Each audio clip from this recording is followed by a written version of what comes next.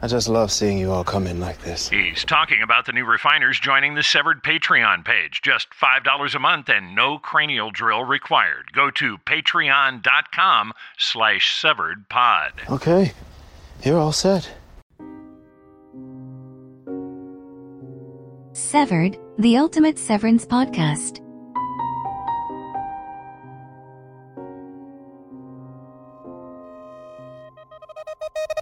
Welcome back, Refiner. You've once again found yourself listening to Severed, the Ultimate Severance Podcast. I'm your host, Alan S. Our look at those things that inspired the creation of Severance continues with another installment of the Severed Origins series.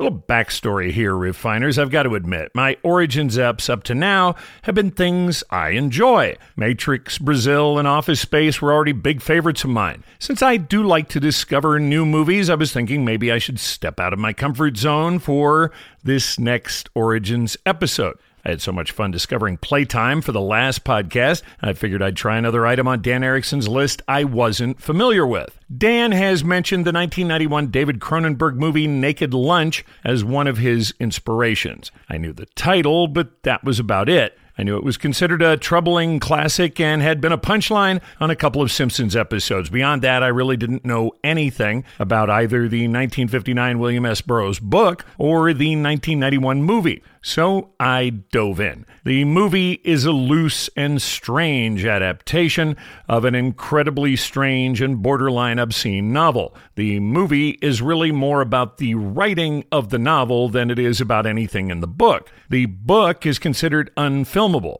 I watched the 1991 movie Naked Lunch, dear Refiner. It's directed by David Cronenberg. No offense to Mr. Cronenberg or his fans, but his body horror stuff is just not my cup of tea. Ever since a 17-year-old me watched a guy's head explode in Scanners, I've made it a point to avoid a lot of Cronenberg stuff. Sure, I saw The Fly with Jeff Goldblum, but it wasn't pleasant. I enjoyed History of Violence from 2005, but I'm always very careful to check the reviews before I watch something from DC. If I were to sum up Cronenberg's directing style in one word, it would probably be gooey.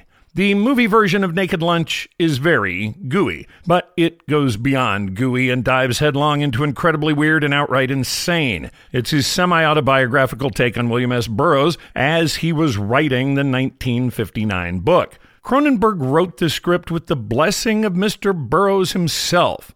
Everybody is an unreliable narrator because they're all on hardcore hallucinogens. Typewriters turn into giant, disgusting bugs which talk to their owners with a vaguely British accent. These are giant, gooey, disgusting bugs which still have keys as part of their faces, so, you can still type on their giant, gooey bug bodies. Although I kind of wish I hadn't, I did watch the whole thing. I saw the mugwumps, all of it.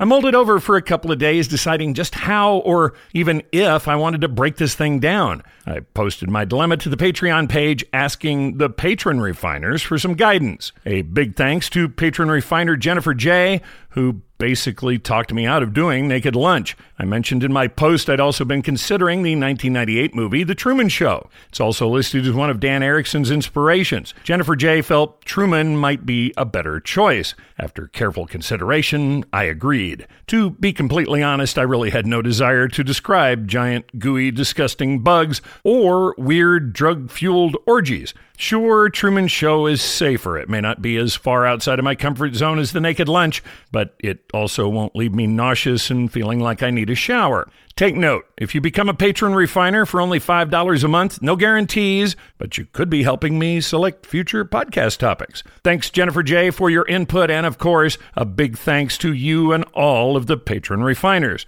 Want to join us as a patron refiner? Just get on over to patreon.com/severedpod. That's patreon.com/severedpod. I remember liking The Truman Show when it first came out in the summer of 1998. I don't think we saw it in the theater because we had a 3-year-old at the time. It was a Friday night blockbuster rental, I'm sure. I wasn't a diehard Truman fan. It's not one I think I've ever even rewatched, but I remember it as being good. I know it was well made and even fun. It's the first time Jim Carrey tried drama. Well, dramedy. I remember being surprisingly pleased with his work and enjoyed watching it. I've never been much for Jim Carrey's comedies. I got a chuckle out of Fire Marshal Bill on Living Color, but I didn't follow Mr. Carrey to the big screen. I was definitely not a fan of Ace Ventura. I'm not a big talking butt guy, but it was his Ace Ventura performance which got the attention of Truman director Peter Weir. Weir saw Carrey as having a Charlie Chaplin energy. Weir felt he could channel the energy of Carrey's personality into the character of Truman. Getting anyone to believe Jim Carrey as a dramatic actor was a tough sell,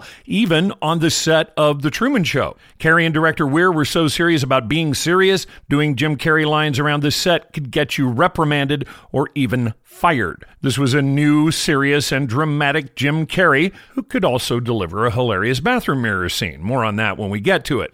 So I rewatched The Truman Show. If you want to watch before you listen, it's available a lot of places. You can stream it with a subscription on Paramount Plus, DirecTV, Prime Video, and Sling TV. If you're cool with commercials, Truman also streams for free on Pluto TV. All of this info is, of course, subject to change, but it seems to be a fairly available title. I gotta say, I had forgotten just how well made and fun this movie is. It's also serious, amazing, a cool premise, which is well directed, well written, and well acted. As a bonus, no gooey bugs or weird orgies either. So, refiners, if you're ready, let's open the Origins file marked The Truman Show. As usual, refiners, soul-crushing, debilitating spoilers are ahead for The Truman Show. If you haven't seen it and don't want to know what happened, stop the podcast now, and I'll talk to you in a couple of hours. You back? Okay, cool. Let's continue. The Truman Show, directed by Peter Weir and starring Jim Carrey, Ed Harris, and Laura Linney, didn't start out with any of those people in place or even that title. As was the way of Hollywood in the 80s and 90s, Truman went through numerous personnel changes, both in front of and behind the camera. Andrew Nicole's one-page treatment from May of 1991 was titled The Malcolm Show. This is a case of one origin story feeding another origin story. The concept of Nicole's treatment borrowed heavily from a 1959 Philip K. Dick novel called Time Out of Joint. It was about a man who was being forced to live in an alternate reality without knowing it. PKD, of course, is also a Dan Erickson influence and the subject of his own Origins episode back when we broke down Paycheck. If you haven't already, make sure to check out that episode of the podcast. Additionally, the Truman treatment was also very similar to a 1986 episode of the anthology series Amazing Stories. In the story Secret Cinema, a woman named Jane becomes increasingly agitated thinking she is being filmed and pranked by a secret cinema society. Spoiler, she was. The same theme was also visible in a 1989 Twilight Zone episode called Special Service. In it, a man discovers he's actually been living in a controlled environment without his knowledge for the past 5 years. Nicole's first draft of the script that would become Truman had some very heavy sci-fi overtones. By all accounts, it was also pretty dark, set in a duplicated New York City, which included staged crimes. One scene in an early script included a staged rape. Truman doesn't even try to help the actress being attacked. In the script, the performers staging the rape were shocked by how uncaring Truman had been. This may have been because this earlier version of Truman, or Malcolm, had his own problems to contend with. The main character in Nicole's early drafts was a seriously flawed personality with a drinking problem. By 1993, the draft had been purchased by producer Scott Rudin for just over $1 million. The plan was Paramount Pictures would distribute, and writer Andrew Nicole would make his directing debut with his own script. The budget at the time was set at $80 million. Paramount execs didn't like the idea of putting that much money in the hands of a freshman director. Paramount bought off Nicole, paying him extra to step aside as director so they could bring in an A-lister like Brian De Palma. De Palma was in negotiations to direct Truman when he changed agents. He left for UTA, the United Talent Agency, in March of 1994. UTA took De Palma's career in a different and very profitable direction. He would direct the first Mission Impossible movie with Tom Cruise in 1996. With De Palma no longer available, Paramount considered a star-studded list of replacements.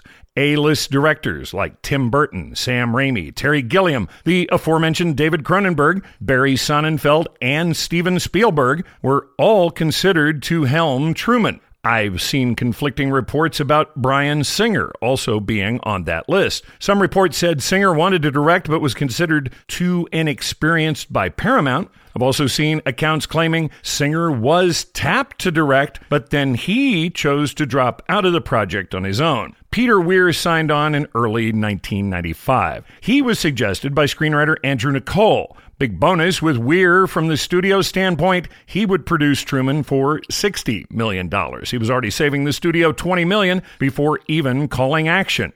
Weir was an Australian filmmaker with a long history of making well-regarded films that were not wildly successful at the box office. He helped make Mel Gibson his star with his 1981 film Gallipoli. The peak of his early Aussie career was his highly regarded 1982 film The Year of Living Dangerously, also starring Gibson. Weir's first American film was the 1985 Harrison Ford thriller Witness. Weir would also direct the darker Mosquito Coast in 1986. His 1989 hit Dead Poets Society would give the world a far more dramatic Robin Williams. Poets would also make some money at the box office and attract Oscar nominations. Weir had already successfully channeled a high-energy comedian into a dramatic role. Could he do it again with Carrie? Prior to signing on for Truman, Weir hadn't directed anything since the 1993 Jeff Bridges sci-fi thriller, Fearless. Weir loved Nicol's concept, but he didn't like the dark and depressing script. He wanted it to be funnier, for one thing. He knew he could keep it light while still hitting on the themes of media intrusion in our lives and the ethics of reality television.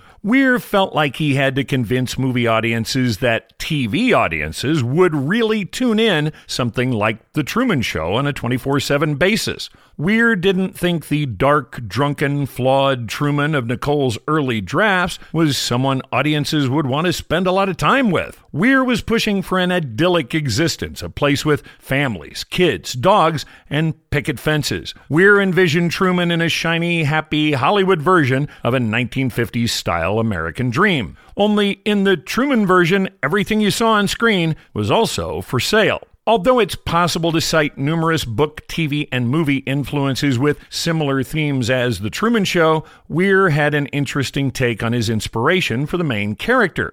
He said in an interview that to him, Truman was singer Michael Jackson. Jackson grew up on television. He was a person who had been in the limelight with zero privacy since he was about 6 years old. The only difference between Truman and Michael is that Michael knew he was being watched. Many say this always-on aspect to his existence most likely led to his progressively weird behavior and a later mental decline. I don't know what hold Peter Weir had over Andrew Niccol. Weir must be quite a salesman because somehow he got Niccol to rewrite his script a total of 16 times before there was a draft Weir would approve. In late 1995, Jim Carrey was signed on to star as Truman. Early cast lists had shown Robin Williams in the Truman role. This may have been a placeholder put there because of Williams' earlier work with Weir on Dead Poets Society. Williams was never formally approached for the Truman role. Gary Oldman had been cast as the darker, uglier Truman, all the way back when Andrew Niccol was still slated to direct. The change in both director and direction, of course, meant a change in star. Weir was sold on Canadian-born Carrey as Truman and wouldn't even consider anyone else, not even Samuel L. Jackson, who had been offered the role.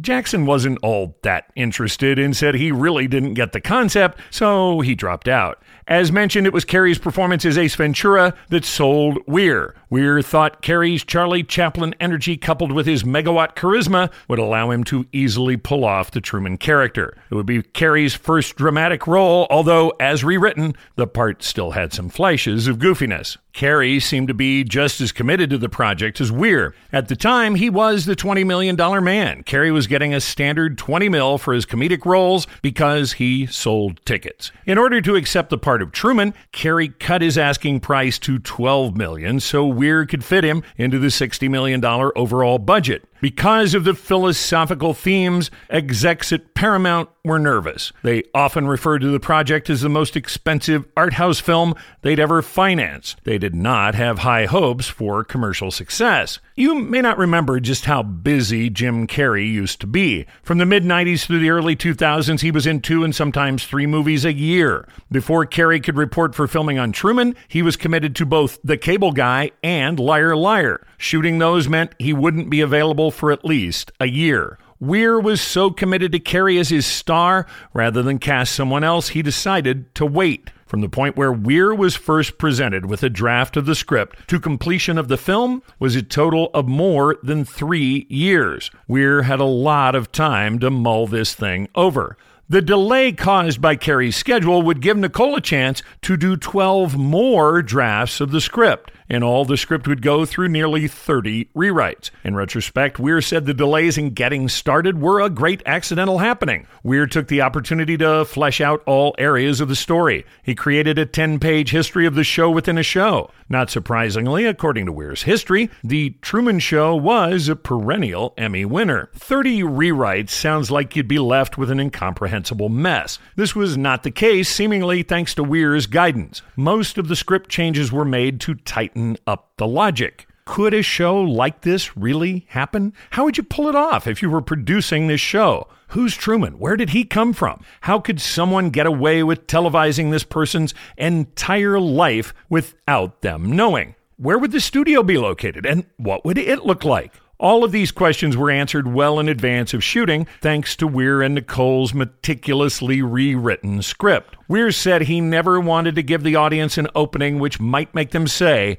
this couldn't happen. I have a lot more about production and casting, but I can get into it while we're watching. Let's go ahead and hit play on The Truman Show, refiners. After the Paramount logo, the first image to hit the screen is, whoa, the giant head of Ed Harris as the character Christoph. Imagine this jumping onto a theater screen in 1998. You have no warning, no build-up, no explanation, just bam, suddenly a giant Ed head is looming over you. We've become bored with watching actors give us phony emotions. Oh, you've got to love a movie that starts with a major character slamming the state of modern entertainment. We're tired of pyrotechnics and special effects. The most recent offerings from Marvel might be proving this statement true, but who is this guy? Why is he telling us what we do and don't want to see? While the world he inhabits is in some respects counterfeit, there's nothing fake about Truman himself.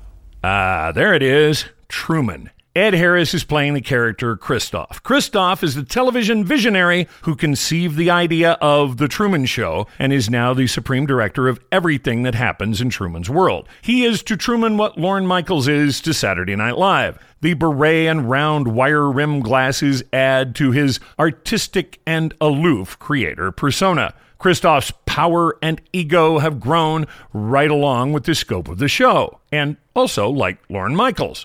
The name Christoph is Greek. It's a variant of Christopher, which dates back to the 10th century. Some internet reviewers who apparently didn't do any research will try to tell you this name means of Christ. I even saw one who claims it means Christ off, which they're interpreting as the Antichrist. Nice try, but this isn't even close to accurate. The name actually means bearing Christ. The Greek suffix of translates as to bear. The modern meaning of the name indicates someone who holds Christ in his heart. It's never clear if this is a given name for the character or possibly something he's adopted as a stage name. He has gone the Cher and Elvis route. He's so big you know him with only one name. Dennis Hopper was originally hired to play the Christoph character. Hopper lasted a single day on set before he was either fired or quit.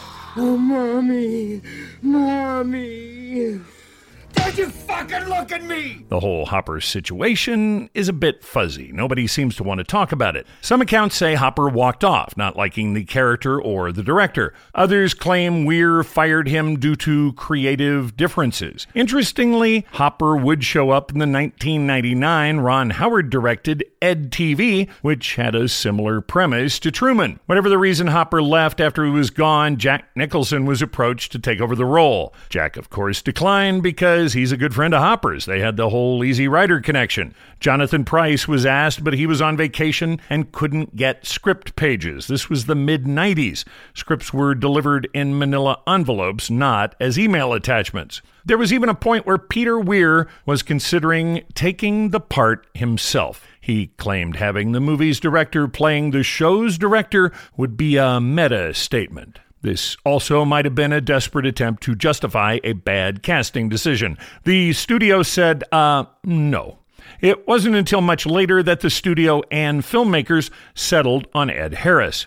Ed Harris is a New Jersey-born actor who first started working on television in the mid-1970s. By the time he'd been tapped for Truman, Harris had serious actor cred. He'd burst into national prominence as astronaut John Glenn in 1983's The Right Stuff. He's been awarded multiple times for his work on both stage and screen. Before Truman, Harris had just come off the 1996 Ron Howard hit Apollo 13, where he played Mission Control Director Gene Kranz. The role would earn Harris his first Academy Award nomination for Best Supporting Actor. Harris was selected so late in the Truman production process, by the time he was on set, Carey was done with his parts and had wrapped. Although they appear to be speaking to each other at the end of the movie, Jim Carrey and Ed Harris never actually met during filming. To help him develop Christof, director Peter Weir provided Harris with a 10-page biography of the character. This was in addition to the story of the show. Weir and Nicole had a lot of time to develop these details. In this biography, Christof's early career includes producing a documentary on the homeless for which he won an award. Part of the documentary relied on him hiding cameras around a crash house, much the way cameras are hidden all around Truman's world.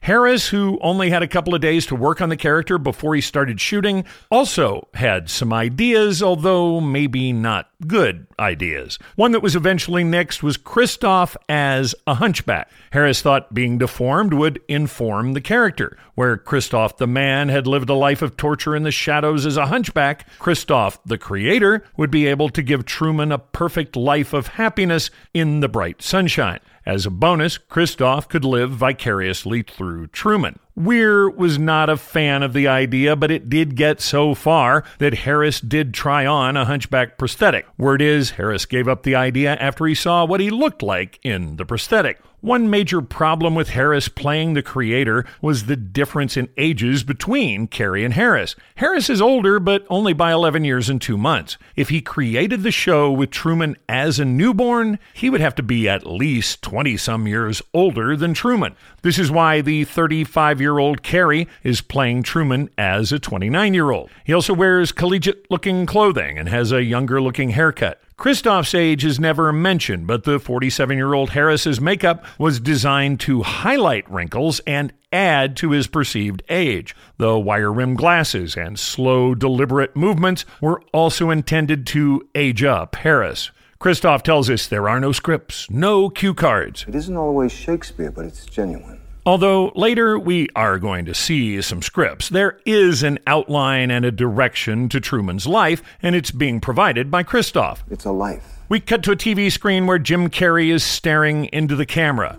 I'm not gonna make it. We need to talk for a quick second here about aspect ratios. That's the width versus the height of a screen. If you were born in the 1990s, this TV picture might look oddly proportioned to you. TV screens used to be quite a bit squarer than they are now. For more than 50 years, TVs had a 4:3 aspect ratio. This meant no matter what size, the screen was 1.33 units wide for every 1 unit high. Movies have had varying aspect ratios over the years, but they're always right around twice as wide as they are high. Common American film ratios are 1.85 units wide for every unit high, or the much wider panoramic 2.39 to 1.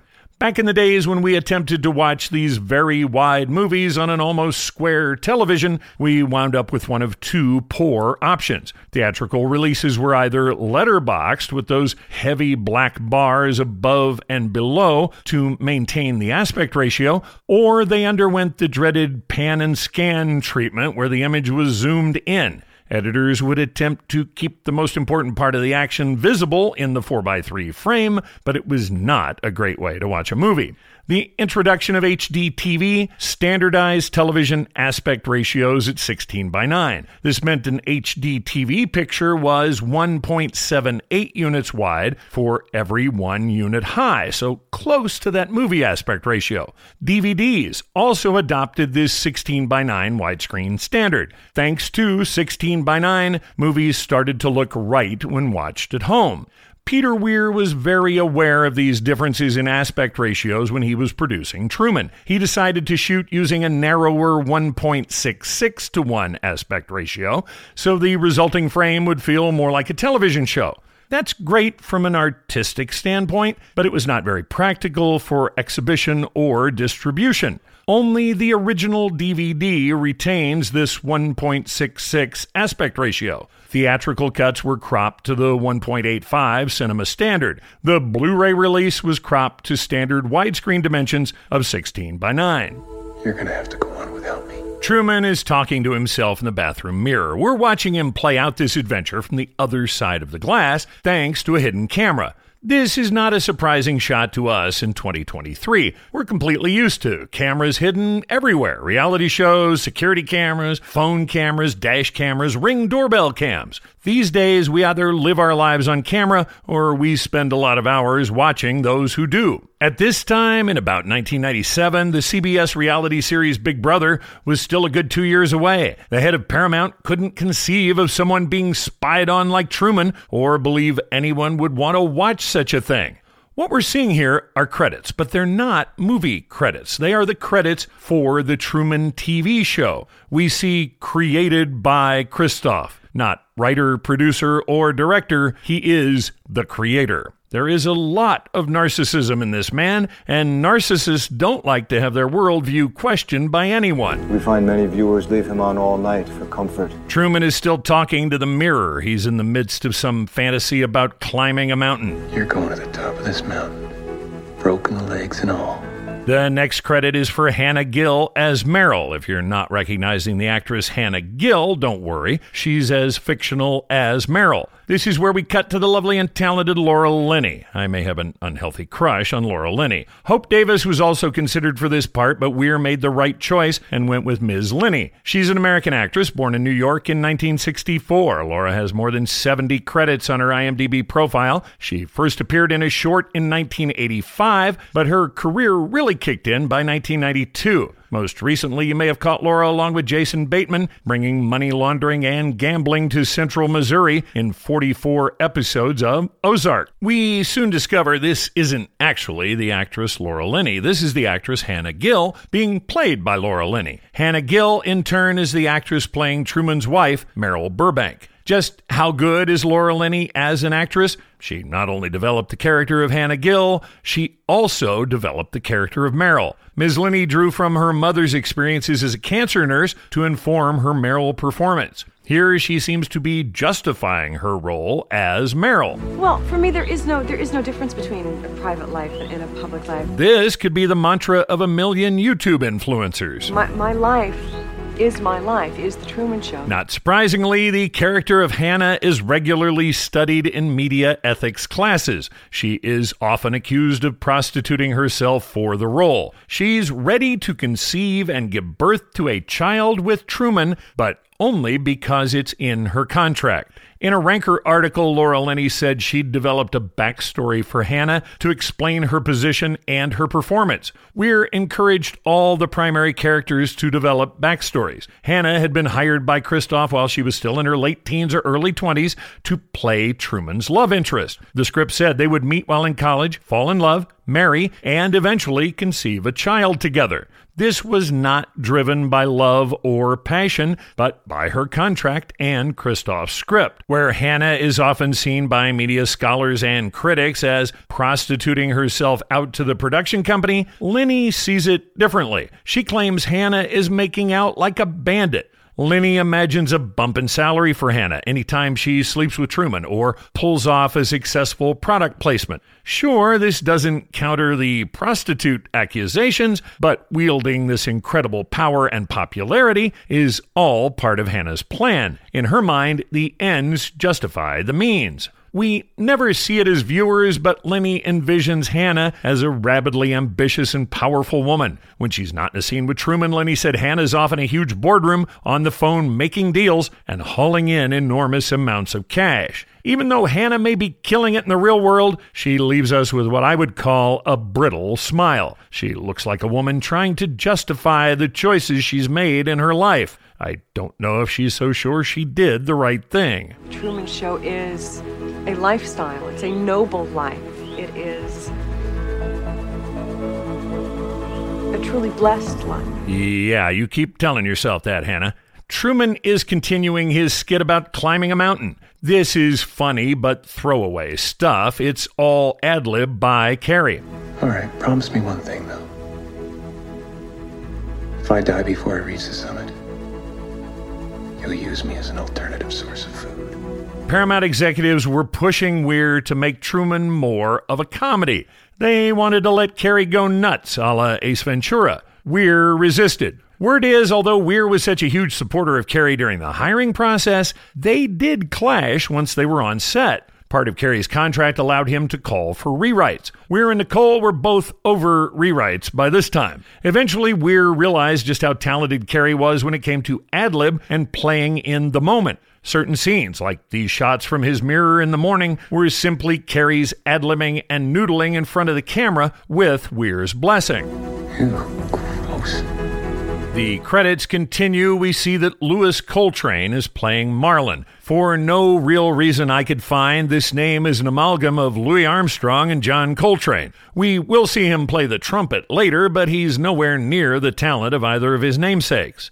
Marlin is Truman's best buddy in the world. He's always carrying a sixer of beer, ready to talk things out over a cold one. The beer itself has its own great backstory. We'll get to that later. Right now, we need to meet Marlin. It's all true. It's all real. Nothing here is fake. Yeah, but everything on the show is fake. At the top of the show, Christof even said Truman's world is counterfeit. Maintaining this illusion of reality is important to Christof. His cast knows what story he wants told about the show. Nothing you see on this show is fake. It's merely controlled. Sure, much the same way the lions are controlled at the zoo. The actor Louis Coltrane is being played by the actor Noah Emmerich. Emmerich is awesome as an everyman. Here he makes the perfect best friend since he and Truman were kids. Emmerich's an American actor from New York City. He was born in February of 1965. Noah's a tall drink of water, standing 6'3 1/4. He attended Yale, where he was a member of an a cappella singing group. At NYU Film School, he wrote and directed an award-winning short film called The Painter. Emmerich's first IMDb entry was a guest part on a 1993 TV series called Flying Blind. Emmerich got his first movie credit the same year, playing a rookie cop in Last Action Hero. Emmerich has more than 60 entries on his IMDb profile. I don't know if he's still working, but he was busy right up until 2022. He racked up 4 credits and 13 episodes of TV that year. He didn't have any listed credits in 2023.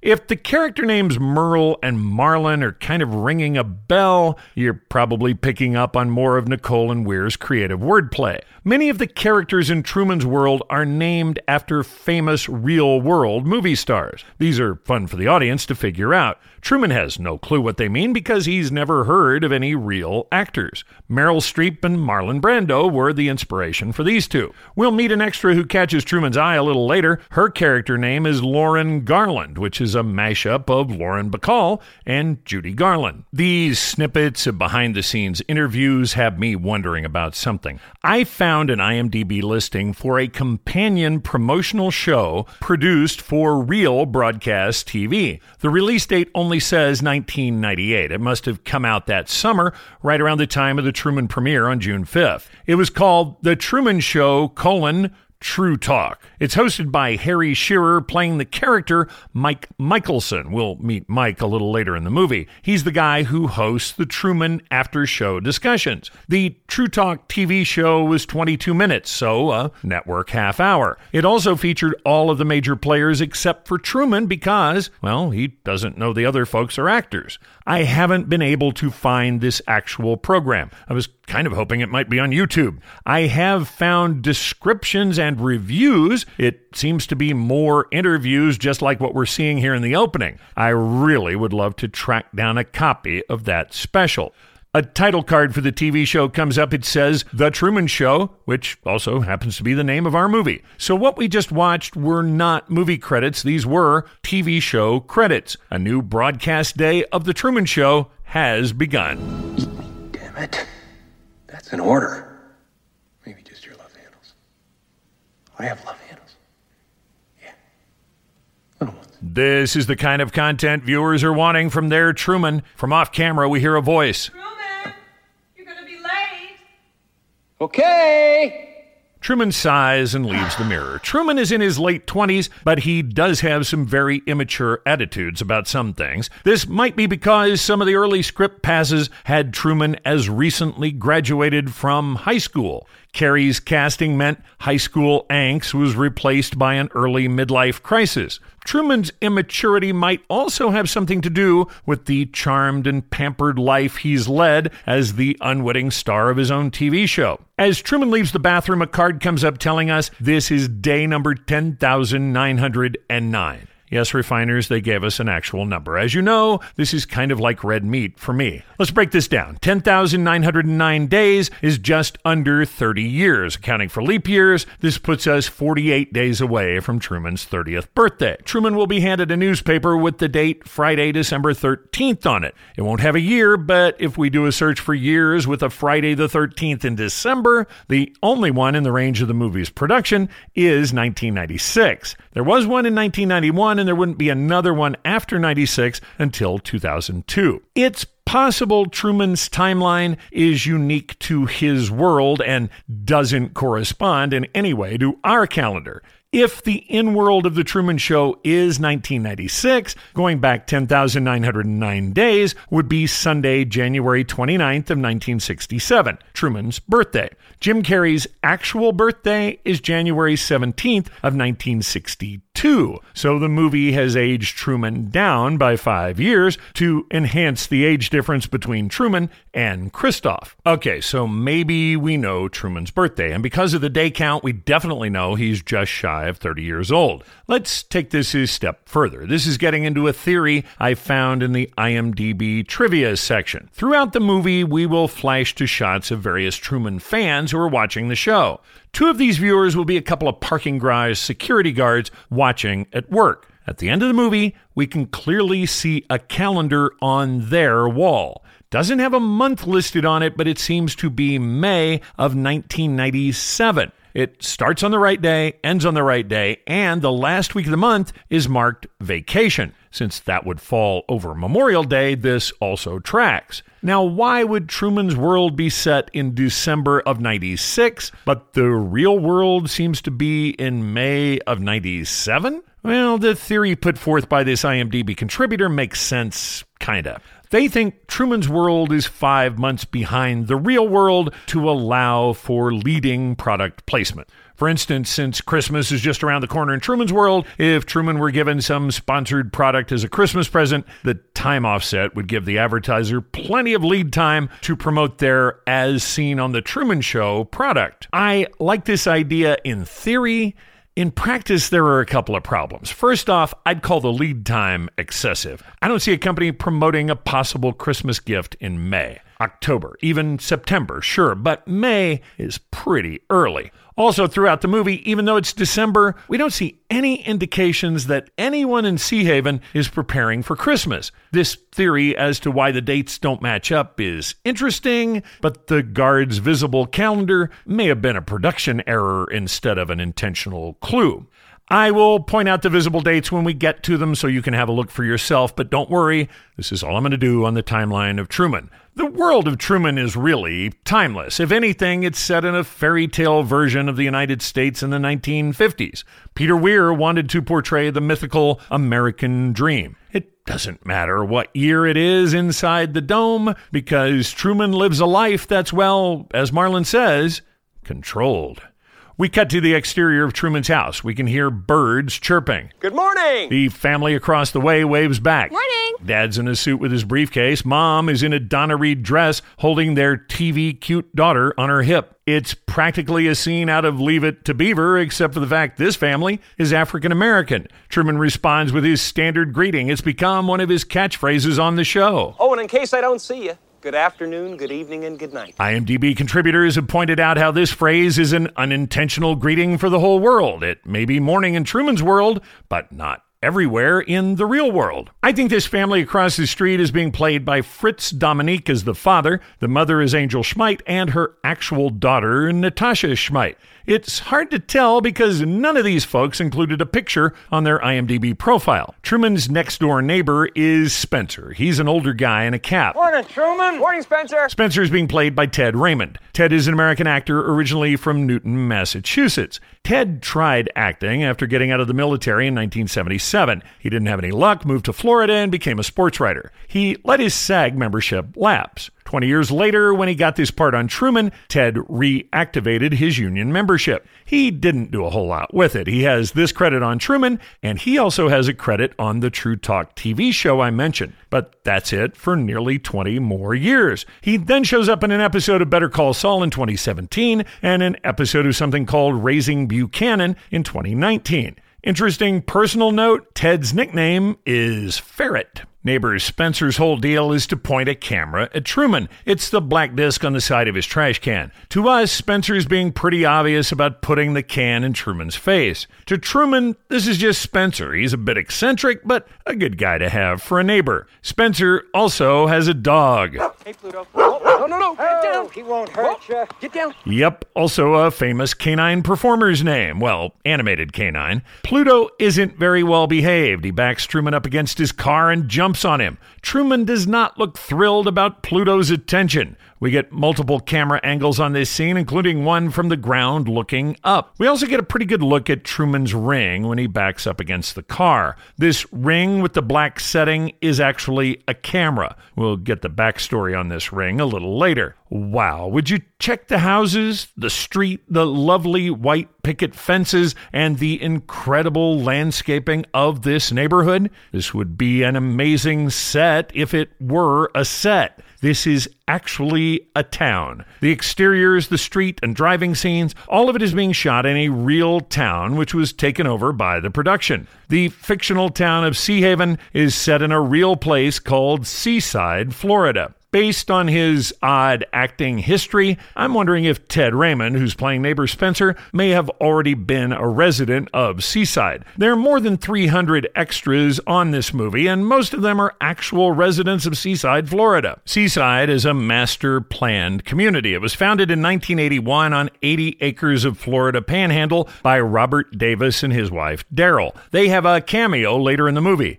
Seaside sits on a parcel Robert inherited from his grandfather. Seaside was one of the first communities ever designed based on a concept called New Urbanism. The New Urbanism aesthetic promotes environmentally friendly living spaces with an emphasis on walkable neighborhoods, a variety of housing types, and abundant integrated green spaces. The design of Seaside was finalized in 1985. Seaside is entirely privately owned, so all decisions about zoning, building placement, landscaping, every detail of the town is dictated by the owners. A commercial hub is in the town center with a radiating street pattern, pedestrian alleys, and open spaces throughout the residential areas. Seaside is so unique, it is the topic of lectures at major architectural schools. Design professionals from all over the world regularly make a pilgrimage to the Florida Panhandle to study the details of Seaside. Director Peter Weir and his pre-production team were scouting locations looking for the perfect sea haven.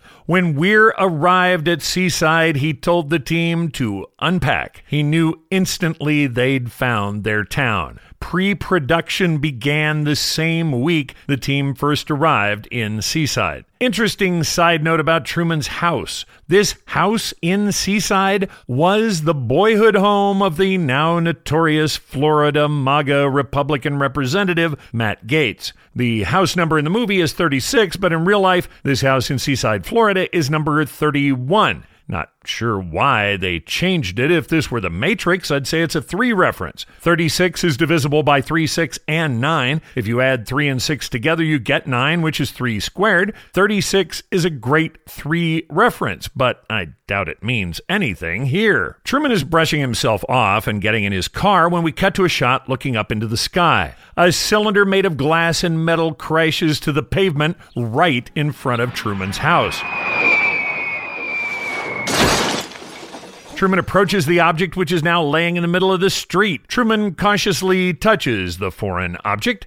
Even if you aren't involved in video or film production, you probably recognize a studio light. Truman, of course, does not. There's a shot here through 2 driveway posts I want to point out. We are looking at Truman from a front yard. 2 decorative square pillars, maybe 6 inches by 6 inches and 4 feet high, are located on either side of the driveway. If you look at the tops of these pillars just below the cap, there are more of the round black discs mounted on all 4 sides of each pillar. They look like decoration, but these are more cameras, just like the one that was mounted on Spencer's trash can. There are 2 different kinds of camera views happening throughout the movie. We sometimes get to see the in-show shots being taken by Christof and the cameras he uses to produce the TV show. We also have those shots that are only available to us as movie viewers. This angle we're seeing through the driveway posts is not coming from one of Christof's cameras. This is us being given a view as movie watchers so we can see these other cameras. It appears that anytime we are looking through show cameras, the corners of the frame are rounded with a black edge. Anytime we're seeing the movie's view of a scene, there's no edging. This camera technology with all of these black discs doesn't really exist at this time. Bluetooth is still about 4 years away from commercial introduction, and digital pickups are still big and slow. The amazing camera tech we see in the movie is futuristic. It has been developed for Christof and his production. We will see indications of wireless cameras as small as a pendant on a necklace. Later, Christof will tell us in an interview that there are more than 5,000 cameras positioned throughout the town. We cut to a view over Truman's shoulder. This is another great shot we get as movie viewers, but Christof could never cut to. A handwritten label on the side of the light says, "This is Sirius," then in parentheses, 9 Canis Major. Sirius is the brightest star in the night sky, and it is a part of the Canis Major constellation. There is no number 9 associated with the real Sirius that I could determine. This would appear to be the light that simulates Sirius, mounted in the roof of the dome that houses Sea Haven. Truman picks up the light, looks it over, then looks up into the sky with a confused and concerned expression. That was very weird. Jump cut to Truman driving to work. We hear a radio broadcast. Here's a news flash just then. An aircraft in trouble began shedding parts as it flew over Sea Haven just a few moments ago. Everything about Sea Haven is in service to Truman, including the radio station. It's how Christof explains away those things that sometimes don't make sense. We get the feeling Truman is starting to question the nature of his existence. His dissatisfaction with these explanations is growing. He's slowly realizing there's something weird about his environment. This didn't start with the falling light, but the falling light has added to his distrust. In a deleted scene, we are shown that Truman picked up the light and put it in his trunk. In the scene, he shows it to his good buddy Marlin, and as if he thought that thing could have really fallen off a plane. Marlin, of course, says, sure, it must have. Cut to inside Truman's car. This view is coming through the radio in his dash. This is one of Christof's cameras. The radio announcer is jovial and personable. He seems to be talking directly to Truman. But hey, how do you feel today? That's good. You thinking of flying somewhere? Nope. Oh, good. This is Classical Clive and his Classical Drive. Clive is being voiced by American actor Jake Eberly, but he's not credited. Jake has 97 performer credits on his IMDb profile, but you've probably never seen him in anything. Being uncredited is also pretty common for Jake. Almost all of Jake's work is as the English language dub voice for foreign films. Clive is hyped and happy. He tells Truman, his listeners, to forget about the perils of flying and relax with a little classical music. Settle back and let this music calm you down. The Sea Haven radio station plays only classical because of rights issues. Classical music is in the public domain. You don't have to pay rights or royalties on public domain pieces that appear in your TV show. To avoid rights issues, Christof has scored Truman's life with nothing but public domain content. Public domain means all intellectual property rights to the work have expired and nobody gets paid for its use. In the United States in 2023, any content first published or released prior to January 1st of 1928 is now in the public domain. That's anything 95 years ago. Starting on January 1st of 2024, any works published in calendar year 1928 move to the public domain. This is why right now we're hearing news stories about Mickey Mouse and his 1928 short, Steamboat Willie, going into the public domain. Eventually, by 2048, any intellectual property rights to works published by creators who died 70 years or more earlier will expire, and those works will automatically move into the public domain. This is a quick overview of public domain. There are a lot of ins and outs and special circumstances for certain properties. It's a whole mess. If you'd like to know more, I invite you to do your own research into the public domain. We cut to a beautiful, wide, panoramic shot of the downtown area. There's a lot of CGI happening throughout this movie, and it was kind of a challenge to get it all done. During 1997 and 98, some of the largest special effects houses in Hollywood were making the change over to digital effects creation. Jurassic Park and Toy Story brought CGI to the mainstream in 1995. By 97, every director was clamoring for digital enhancements to their scenes. Production houses were trying to accommodate, but the changeover from miniatures and live-action effects to in-computer animations was painful. It included a steep learning curve. Many of the tallest buildings in Sea Haven are CGI extensions of existing buildings. CGI creators said it was a bit easier doing buildings for Sea Haven because they didn't have to age them or add wear. The buildings in Truman's world are always TV perfect. We cut to a newsstand. The vendor seems to carry real magazines, just not a huge variety. We can see a number of copies of Dog Fancy, a couple of child-rearing magazines. There's an issue of Car Sound. On the outside of the kiosk are cooking and gardening mags. Give me a paper there, will you, Errol? Earl, the news vendor, is being played by American actor Mal Jones. Mal has 42 acting credits, including the 1988 sequel Cocoon: The Return. Mal passed away in 2014 at the age of 86. As a seemingly casual afterthought, Truman grabs a magazine. Oh, and, one of these. The wife loves her fashion mags. Earl asks if there's anything else. That's the whole kit and caboodle. We're then following Truman as he walks through the very busy streets of downtown Sea Haven. A number of folks greet him as he passes. This is familiar territory for Truman. He goes through this same ritual every morning on his way to work. As he's passing a poster for Kaiser Chicken, twin brothers aggressively stop Truman to talk to him. Morning, Truman. Hey, how are you guys? As they're talking, one of the brothers grabs Truman's shoulder and pushes him up against the poster on the wall behind him. Beautiful day, isn't it? Always.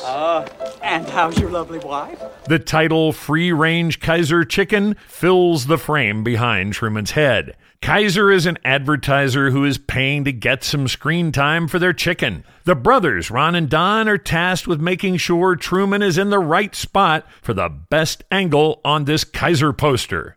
There are pleasantries, small talk, how's the wife? Then, as suddenly as this interaction began... Well, nice talking to you, Truman. You too. Let's go now. The brothers are keeping an ongoing discussion alive about buying some insurance from Truman. Hey, think about that policy, Yes, huh? sir. Thank you. Okay, that's 2 for 1. That's a good deal. Doppelganger special. These twins really are twins, and they are not actors. In real life, these guys are Ron and Don Taylor. Born in 1947, they're actually a couple of cops from Walton County, Florida. Even though they aren't actors, they do have 2 listings on their IMDb profile, The Truman Show and the True Talk TV special. Ron and Don were hired as security guards on the Truman set. Director Peter Weir was impressed by how cordial and outgoing they were. Jim Carrey noted their natural acting talent and said they had a great rapport with all of the cast and crew. Weir was wanting twins for this gag. Rather than hire someone, Peter decided to give Ron and Don a shot. As you can see, it worked out pretty well.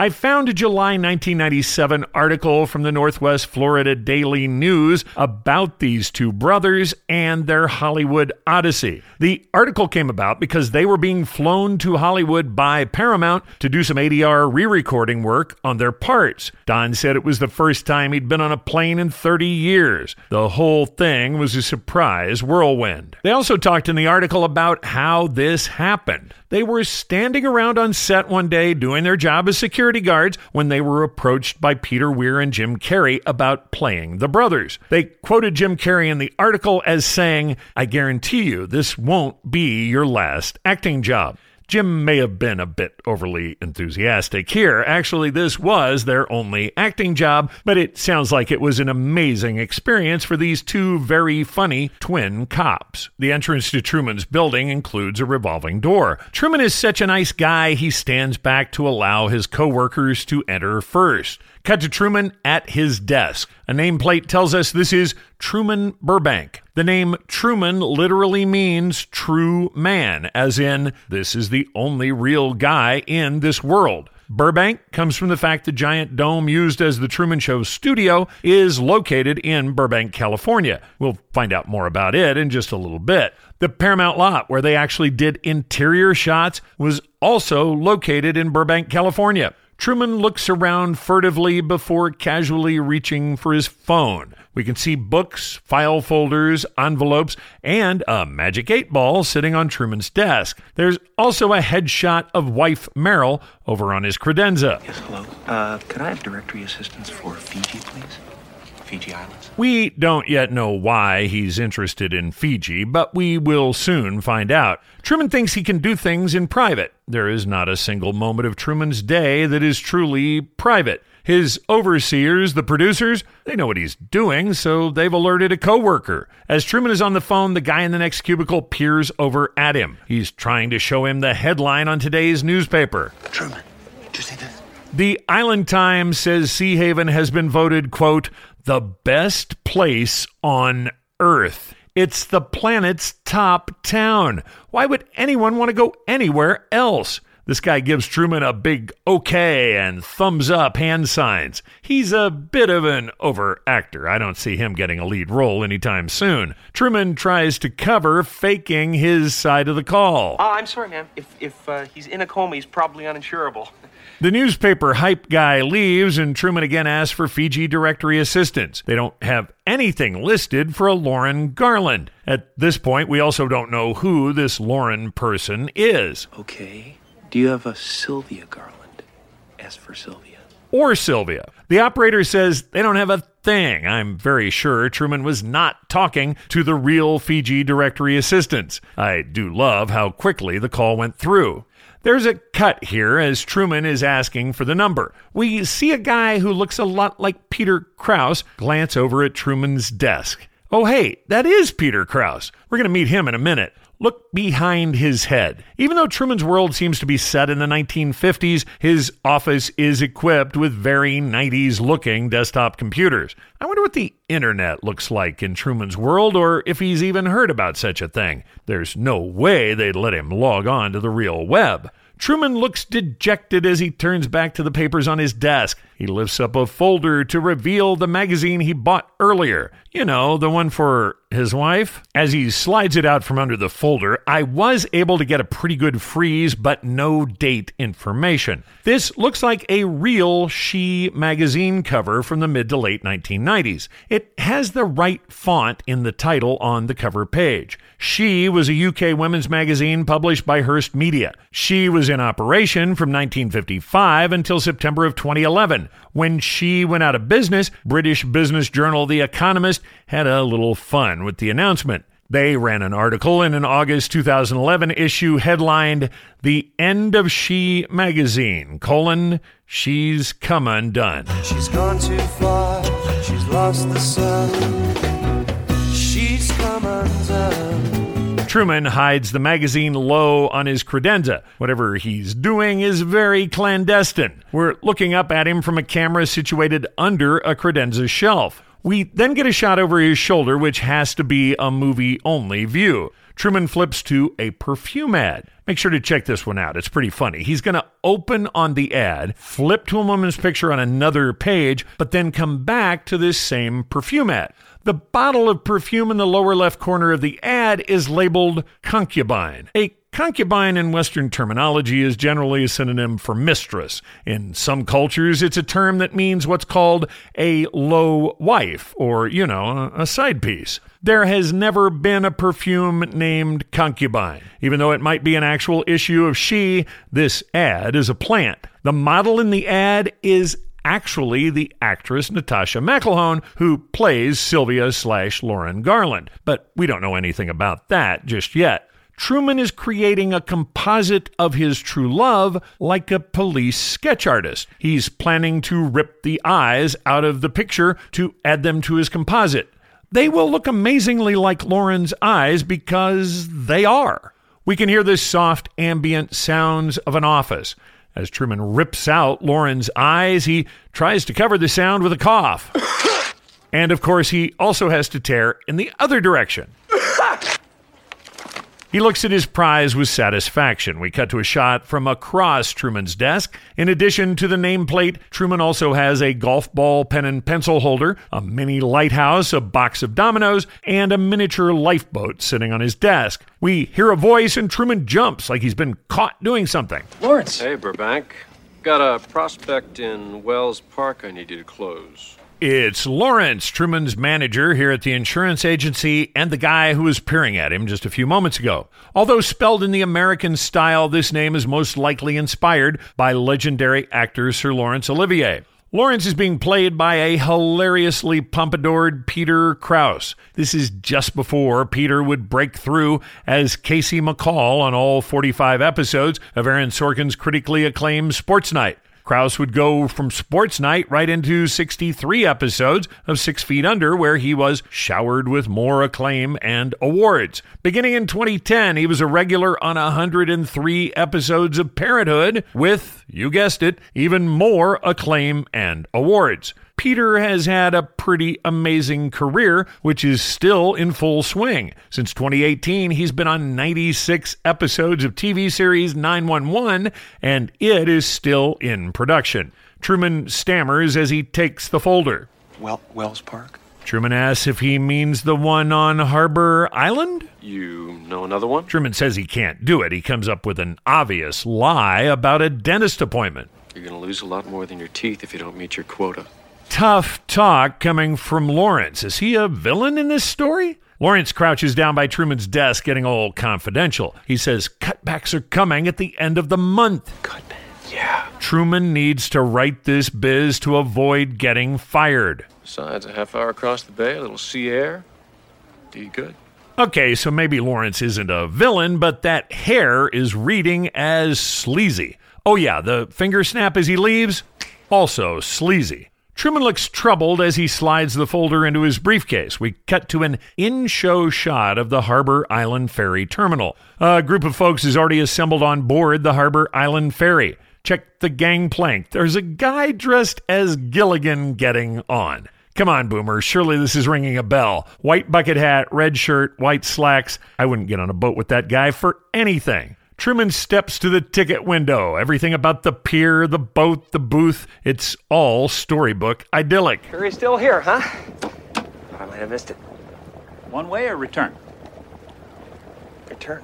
Check the parking lot behind Truman. There are only 2 vehicles in it, Truman's car and a bus marked Sea Haven. Between crew and guests, there are easily a dozen people on the boat, plus the guy at the ticket booth. There are a couple of bikes parked by the ticket booth, but not nearly enough to have believably gotten everyone out here. Since this is a rarely used set, what most likely happened is the bus brought all of the players, the crew, writers, ticket guy, out to the site of the ferry set right before Truman got here. Truman is putting on a brave face, but he hesitates at the turnstile leading to the gangplank. The ticket guy is leaning out of his window watching Truman. He's as curious as anyone about what Truman is going to do. Truman goes through the turnstile. An in-show camera shot gives us a look up at the gangplank as Truman slowly passes by. But then he stops. A down-angle shot, somehow also an in-show shot, reveals a dinghy sunken alongside the dock. It's kind of eerie. Seeing the sunken dinghy is too much. Truman is almost knocked off his feet, paralyzed by fear. He decides to turn back. Do you need any help, sir? Truman tells him to go ahead. He'll be fine. Truman suffers from an intense fear of large bodies of water, especially traveling over them. This is called thalassophobia. Thalassa in Greek is sea. We'll find out why he has this condition in just a bit. Headlines calling Sea Haven the greatest place to live on the planet are nice, but Christoph's true method of controlling Truman is through fear. This mirrors the control being employed down on the severed floor, although Lumen is more transparent about their methods. Sending Truman to Harbor Island on an assignment is a good way to both test and reinforce this fear. If Truman starts to think about traveling while he's at home or at the office, he might be able to convince himself he can do it. Forcing him to face his fear every so often reminds him of just how debilitating it is.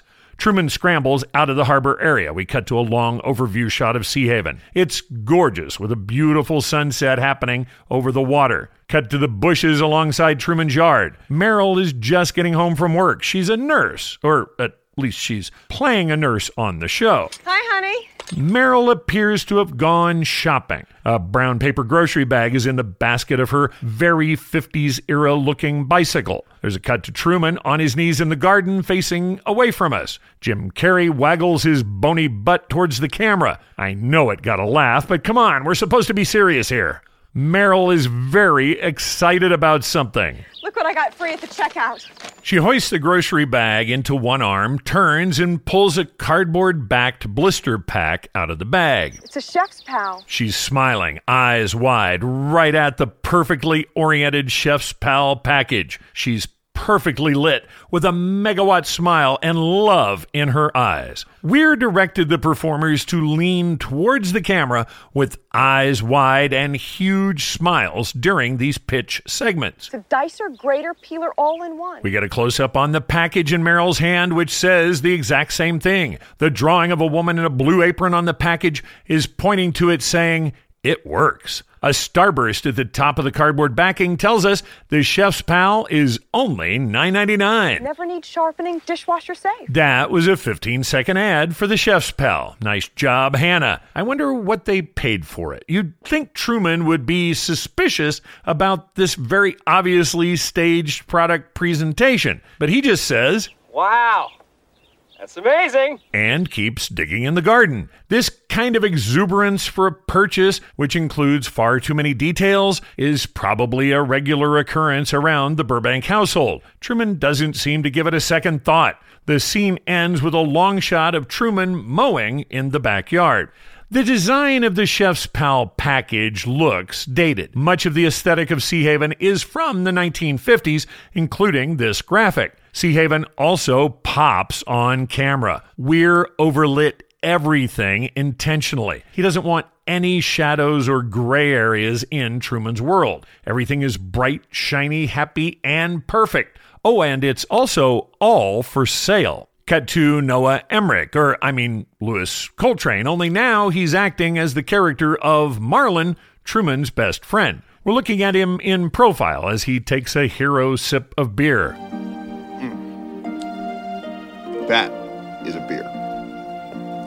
He turns the can to the camera so we get a nice look at the label. This is Penn Pavel's beer. It's fictional, created for this movie. This is another product placement. It's almost like Marlon is brought to us by Penn Pavel's. Later, when we cut to the Truman-themed bar, you'll notice they are also drinking Penn Pavel's. Oh, and a quick story about product placement and the cluelessness of studio execs. One of the running jokes throughout the Truman TV show is how Christof weaves these very obvious paid product placements into Truman's life. Peter Weir said during one of the production meetings a Paramount suit suggested they try to secure some product placements for the movie. Weir was stunned. Was he joking? Did this guy mean real product placements? Yep, that's what he meant. Product placement fees are a great way to offset production costs. Weir said absolutely not. Throughout the movie, he's making fun of product placements. They're a big joke. Weir was shocked someone would even suggest such a thing. In exasperation, Weir asked this clueless suit if he'd even read the script. Although, I think the suit may have gotten his way, at least a little bit. The cash that can be made from product placements is just too much of a temptation for network execs. When we cut to a wide shot here, we can see that both Truman and Marlon drive Ford products. Truman has a Taurus sedan, Marlon's in a Ranger pickup. I don't think that's a coincidence. Unlike the chef's pal or the beer Marlon is drinking, Ford is a real brand that exists in the real world. These are also current modern Ford models, not something out of the 1950s. Ford surely paid to have their products featured so prominently in both the fake TV show and this real movie. As for that beer Marlon's enjoying, even though it's fictional, you might be familiar with it. Since Penn Pavel's appearance on The Truman Show, its beer props have appeared in numerous films and TV shows. This is because Earl Hayes Press, who created the props, are known to recycle. They made up a lot of Penn Pavel for Truman. So if you see a can or bottle of this stuff in another show, this is not an example of shared continuity. It's just a frugal use of resources. Once you know to look for it, you'll start seeing Penn Pavel's beer all over the place. It started out here on The Truman Show. It's had other confirmed movie appearances, including Stuck in Love, Donnie Darko, American Pie 2, The Dark Knight Rises, Halloween H2O, and Harold and Kumar Escape from Guantanamo Bay. This stuff gets around. You'll also find Penn Pavel's being enjoyed on dozens of TV shows, like Becker, Being Human, Burn Notice, Cougar Town, Chicago Fire, Go On, Just Friends, October Road, Rizzoli and Isles, For Better or Worse, The Walking Dead, That 70s Show, Modern Family, and It Is All Over, Man with a Plan. And that's not even a complete list. If Penn Pavel's were a real brand, they'd probably be worth a fortune by now. Truman and Marlon are driving golf balls off an unfinished bridge. Their vehicles are facing the driving range with the headlights on. The ever-present, always full moon is hanging over everything. You know, I'm thinking about getting out, Marlon. Yeah? Out of what? Truman says he wants out of his job, out of Sea Haven, just out. Marlon immediately tries to put down this talk, telling Truman how great his life is. He's got a great job. You have a desk job. I'd kill for a desk job. Marlon, we discover, is a vending machine stalker. Truman asks if Marlon ever gets antsy, itchy feet. Trying to talk Truman out of leaving Sea Haven seems to have become a priority for the entire cast. Truman must have never had a vacation, at least one where he leaves the island. Where's there to go? Truman pauses, then says with great gravity, Fiji. Where the hell is Fiji? He is fixated on Fiji. Truman grabs a golf ball for an impromptu geography lesson. I've always kind of wondered why they would even tell Truman there is more to the world. If you want to keep him from going, don't tell him it's there. He knows the world is round, and he seems to have some rough idea, at least, about geography. He points to a spot on the golf ball. This is us. And all the way around here, Fiji. Truman then says you can't get any further away before you start coming back. This must be Truman waxing poetic, because it isn't the least bit accurate based on what we know about Truman's location. We don't know exactly where in the world Truman thinks he's located, but we do know the exact opposite side of the world from Fiji is Timbuktu, Mali. They're 12,289 miles apart. The world is right at 24,000 miles around at its widest part. Once you've gone about 12,000 miles, then you're on your way back. Truman isn't in Timbuktu. He's really in Burbank, California, which puts him about 5,300 miles from the Fiji Islands. They're located in the South Pacific. Sure, Fiji's a long haul from California, but it's nowhere near halfway around the world. In an early draft of the script, Truman wanted to go to Australia. No shade to Australia, but I'm betting the Fiji Islands won out because they just sound more romantic and exotic. You know, there are still islands in Fiji where no human being has ever set foot. This is most likely accurate. Fiji is made up of about 300 islands and 540 islets scattered over about 1 million square miles. Only a third of those 300 islands are inhabited. Marlin's job is to keep Truman happy about his life in Sea Haven, but he realizes sometimes he can't just keep countering. Instead of continuing to tell Truman no, he decides to play a little devil's advocate. So, when are you going to go? Marlin's gamble pays off. This slight push shuts Truman down. He starts to backpedal, listing all the reasons he can't just leave. Takes money, planning. Can't just up and go. Marlin grins a bit. He knows he's winning this one. Right. Remember when Kramer said he was going to install levels in his apartment and Jerry said he'd never do it? This sounds a little like that discussion. I'm going to do it. Don't worry about that. Truman reminds him bonus time is just around the corner. Maybe his bonus will be his Fiji money. The tension goes out of the conversation. Truman may really want to leave, but it won't be for a while at least. Are you coming for a drink? Marlin also likes to use alcohol as a cure for Truman's woes. Truman says he can't tonight. We cut to a gorgeous long view over Sea Haven. We see the coastline, the lighthouse, and out into the water. This is a pretty picture, but it also looks a bit phony. If you look at all closely, you can see the hallmarks of 90s era CGI. Check the beam of light coming from the lighthouse. It just ends like it's solid. The searchlight also doesn't reflect on the water. It has more of a cartoony rather than a real look to it. We cut to a long shot of waves rolling in. Sea Haven is experiencing a few whitecaps. Another cut, and we find Truman sitting in the sand watching the water. The beam from the lighthouse plays over him. As Truman is thinking, we cut to flashbacks showing us his thoughts. We discover why Truman has such a deep and mortifying fear of the water. We see a young Truman, probably 8 or 9, out in a sailboat with his father, Kurt. I don't like the look of that weather, son. I think we should head back. Oh, no, Dad. Yeah. No, come on, we should go back. Son, listen. Please. Truman is the one who wants to keep going, so of course he's gonna blame himself. They hit a terrible storm, which practically capsizes the small sailboat. His father is then killed, drowned in a sailing accident. It's TV, so nobody really died, but Truman thinks his dad is dead. This is one of those scenes that tips the scales towards Christoph being a monster. He brutally and violently staged the drowning of Truman's father right in front of him just to mess with the poor kid's head. Yeah, it was probably also a great night for ratings. Something very subtle is happening in these boat accident scenes. I did not catch this until it was pointed out to me, so I could be looking for it.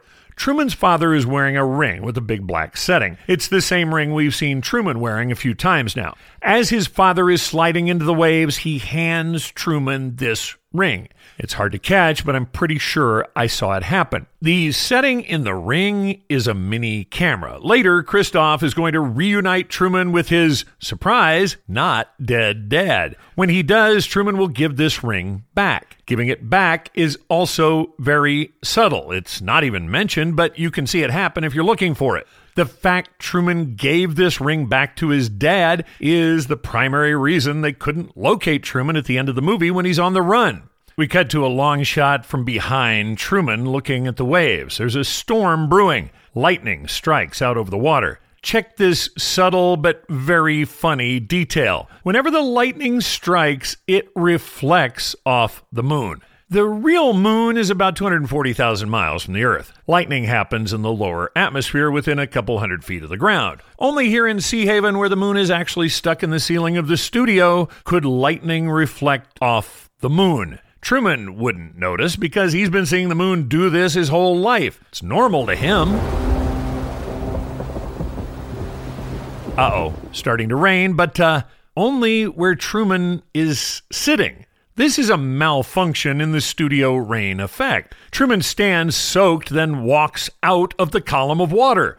Whoa, now this is weird. He turns back, realizing it's no longer raining, at least not over him. The column of water then moves, following Truman. Truman runs the other way, playing with the weird column of rain. As he's laughing maniacally at the strange weather, there is another clap of thunder, and now the whole sky opens up. They need to get a tech out there to work on that rain effect. Something's wrong. Truman stands in the full rain shower for a couple of moments, then runs out of frame. You're soaked. Where have you been? We cut to an interior shot of the Burbank home. Meryl is reading what looks to be an oversized children's book. The title is The Dream Machine 2. This must be another product placement from Truman's World. It looks like a real children's book, but I couldn't find this title anywhere. There is a book called The Dream Machine. It's about the development of the personal computer. Brother also makes a sewing machine they call The Dream Machine 2, but no children's book I could find by that name.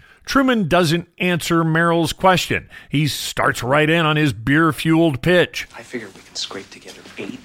Every time you and Marlon get together, we can bum around the world for a year on that. The economy of Sea Haven must not be susceptible to things like inflation or high interest rates. Either that or Truman doesn't have a clue about the cost of travel, even budget travel. $8,000 in 1996 translates to about $16,000 in 2023. I just don't see Truman lasting a year on $16,000. If Truman were living in 1956, which sometimes it feels like he is, that $8,000 would translate to about $93,000 in current day buying power. For a year around the world for two people, that sounds more like it. Meryl is reading her children's book in an unfinished room of the house. They never tell us directly, but this room is most likely being converted into a nursery. It is the stated objective of Christoph that he will televise the first on-air conception. Hannah Gill, who's playing the part of Meryl, is all in on this objective and is even trying to move the process along. She shoots down Truman's plans, telling him he sounds like a teenager. We have mortgage payments, Truman.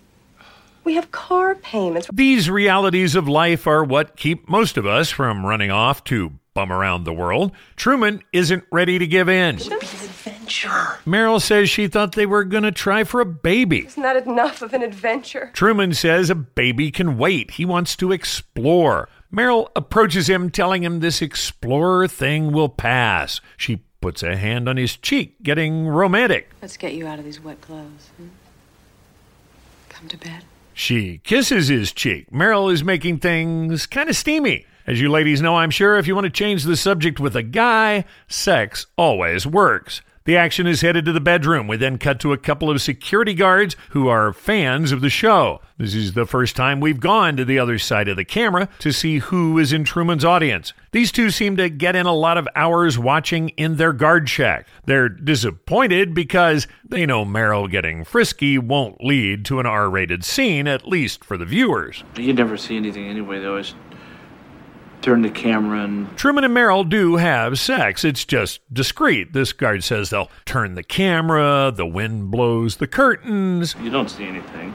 This is, after all, a family show. These guys look like security guards, but they are listed in the credits as garage attendants. The one who speaks is being played by Joel McKinnon Miller. Fans of Brooklyn Nine-Nine should immediately recognize him as Scully. Joel has 106 performer credits on his IMDb profile, dating all the way back to a 1991 appearance on an episode of Murphy Brown. In addition to his 153 episodes of Brooklyn Nine-Nine, Joel was also a series regular on 46 episodes of the TV series Big Love. Prior to getting on television, Joel spent most of the 80s on stage. He was in a touring theatrical company and did both off-Broadway and regional theater. Joel is still working. He did 2 episodes of the ABC Firehouse drama Station 19 in 2023. The quiet garage attendant is being played by Tom Simmons. Tom is primarily a TV performer with an IMDb credit list that dates back to a 1986 episode of Hardcastle and McCormick. He has 67 performer credits and is also still working. Tom had appearances in 2 different TV series in 2023, and he has 1 upcoming performance listed. We cut to a sweeping panoramic shot of Sea Haven from out over the water. More public domain music scores the scene. There's the town surrounded by woods and water. No other cities or even rural houses are visible in this shot. Cutting back to the newsstand, a woman with a dachshund is buying a copy of Dog Fancy. It's the next day. A man in a fedora and gold-rimmed glasses is reading a newspaper behind the dachshund lady. This man is an operative of Christoph's who seems to always be keeping an eye on Truman. Don't miss the headline on his paper. Who needs Europe? The subhead says Swedish neurologist moves to Sea Haven.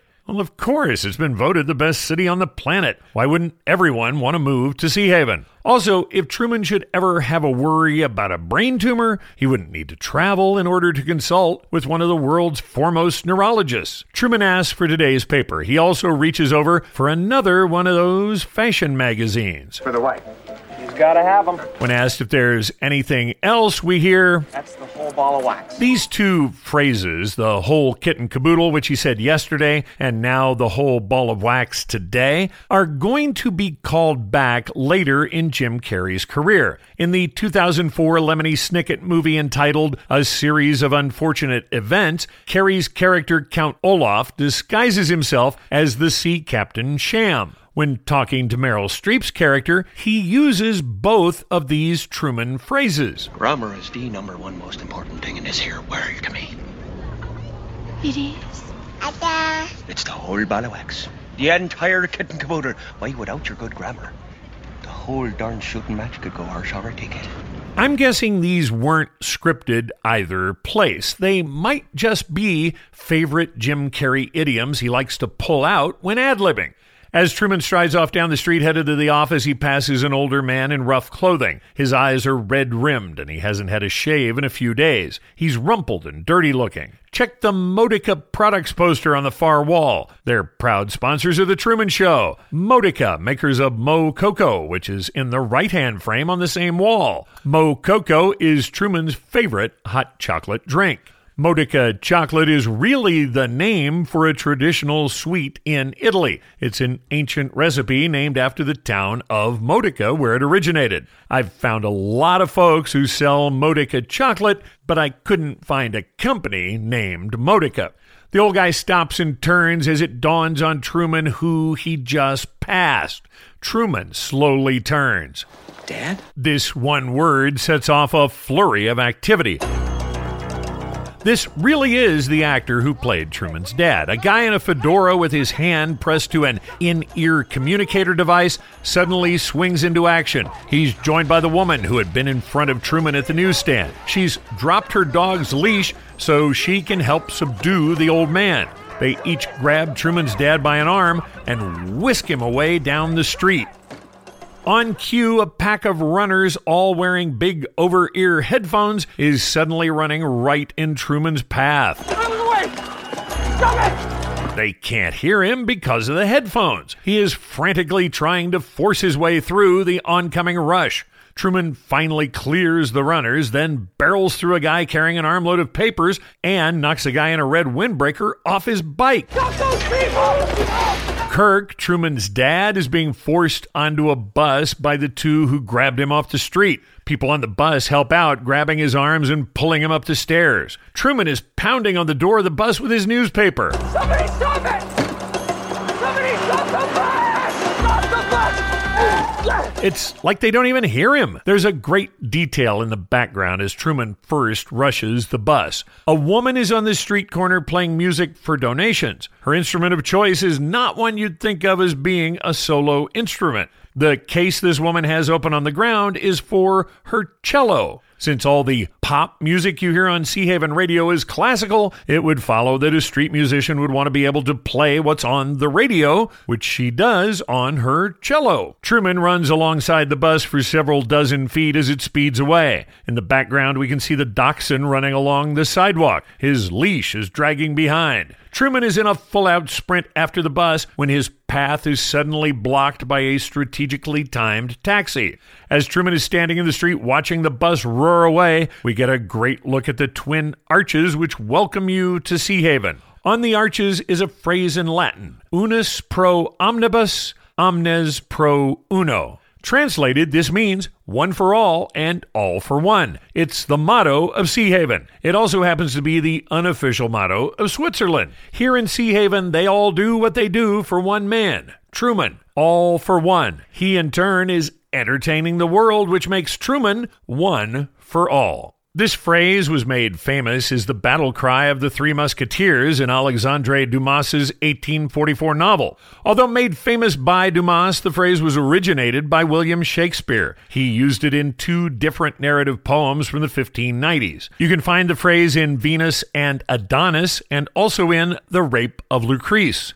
Truman is left standing in the street, shocked by what he's just witnessed. He's sure that was his father. How could they have whisked him away like that? We cut to a shot from Truman's point of view looking back along the street. A man was just roughly taken into custody or kidnapped or something on a bus, which he then chased down the street, screaming and pounding on the door. Looking back along his path, there's nothing. No one is acting like anything out of the ordinary has taken place. The only clue that what Truman saw really happened is the dachshund. He runs right in front of Truman with his leash still dragging behind. Before we meet Truman's mother, refiners, I think we need to take a break. It's been a full day. We've laid the groundwork and learned the details about Truman's world. Next time, our hero is going to get progressively restless. We'll find out about Fiji. He wants to travel. He wants to overcome his fears and leave the island. Truman is the perpetual innie, but he's starting to wonder what things might be like on the outside, if there even is an outside. More on that next time. We'll also sit down with Christoph for a look behind the scenes of the show within a show as the Severed Origins series continues to break down the Truman Show. Before we shut down, a quick request for your help, refiner. As hopefully you've heard, the Severed podcast now has a Patreon page. Several podcast listeners have stepped up as $5 a month patron refiners. A little a month from a lot of people helps me keep the servers running and allows me to devote my time to producing the Severed podcast as a retirement hobby instead of, getting a real job. Join the fun as a patron refiner. We've got severance talk, plus some behind-the-scenes info and other goodies you won't get from the regular podcast. Find the Severed page at patreon.com/severedpod. That's patreon.com/severedpod. Still keeping an eye out for production details and release dates for Severance Season 2. An intrepid refiner on Reddit just last week posted about a restaurant encounter she had with Deachin Lockman, who plays Ms. Casey. Deachin said she believed primary shooting should be finished up in a couple of months. This tracks with what we knew about the shoot schedule before the strike. Keep an eye on the Severed Facebook page for the latest updates on production schedules and potential release dates. Thanks so much for continuing to support these Origins episodes through the off-season. I've appreciated seeing your notes and comments saying the Origins eps are helping to keep you sane during the wait. I feel the same way. All right, refiners, time for you to get back to your outie lives. Please exit via the elevator, and remember, as always, stagger your exits. You've been listening to Severed, the Ultimate Severance podcast. Severed is written, produced, and hosted by Alan Stair. Severed is not endorsed by Red Hour Productions, Endeavor Content, or Apple TV+. This podcast is intended for entertainment and informational purposes only. Severance, the Severance logo, and all video and audio of Severance and Severance characters are registered trademarks of Red Hour, Endeavor Content, Apple TV+, or their respective copyright holders. Please make sure to leave a 5-star rating and review for Severed at Apple Podcasts.